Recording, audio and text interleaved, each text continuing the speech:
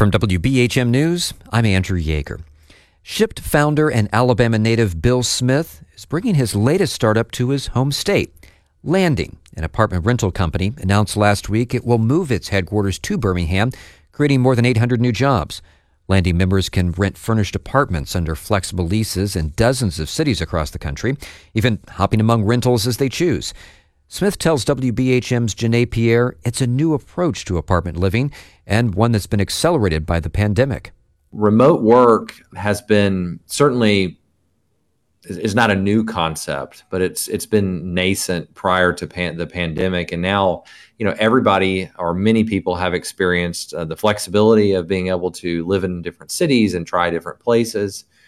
And people also realized that maybe we're locked into a certain apartment or a certain city that they don't want to be locked in again. And, if they want to move to Austin from New York, they want to be able to do that when they want to. And so all that is positive for Landing it just happened faster than I originally thought.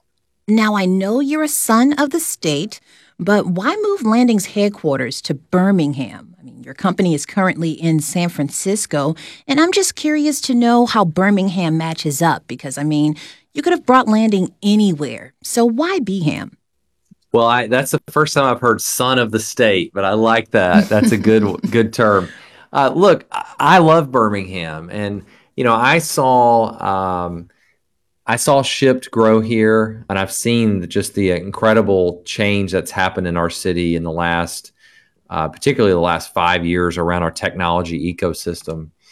And so I was approached by people that are in leadership and economic development in the state, and people at the city and the county level with this idea. And I thought, what better time than now? This is a great time to bring new jobs and new growth to Birmingham. And, it really just all came together that way.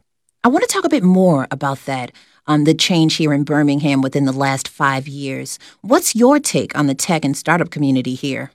So when I started Shipt in 2015, there were certainly technology companies, and there actually had been some great successes here even prior to Shipt. You have a company like Daxco that really, I think, paved the way for the technology ecosystem here.